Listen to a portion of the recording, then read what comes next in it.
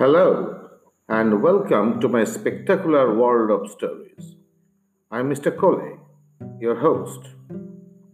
This is my third story of Akbar and Birbal episode.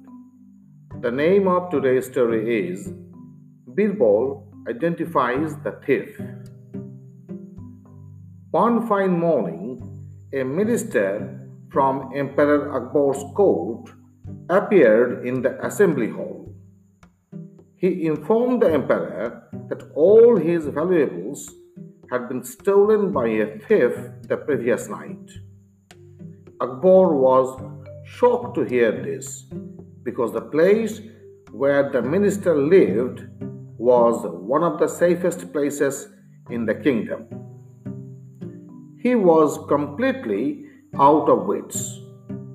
At last, he invited Birbal to solve the mystery. Birbal heard everything and said, "An outsider can't just enter the minister's house and steal. This plunder has surely been committed only by another courtier, and I'll find him tomorrow." A suspense started to loom large in all courtiers' mind. Next morning, when the courtiers arrived at the court, they found a donkey tied to a pillar in the assembly hall. They were very surprised as they could not understand what it meant. Suddenly, Birbal appeared and ordered all the courtiers to go to the donkey and touch its tail with their right hand and say, "I have not stolen," and hold their fists tight. Whoever has committed the crime will have a black mark on his palm, Birbal added.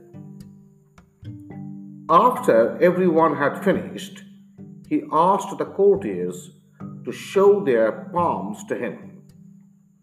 All the courtiers, except Alim Khan, had a black patch of paint on their palms. Birbal had painted the donkey's tail with a black coat of paint. In the fright, the guilty minister did not touch the donkey's tail at all. Alim Khan confessed his crime. Thus, Birbal once again proved his intelligence and was rewarded aptly by the king.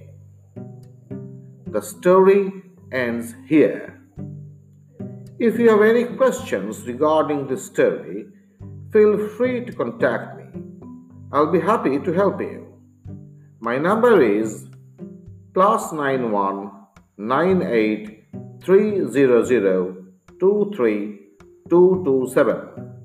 I repeat, +91 98 300 23227. Thank you.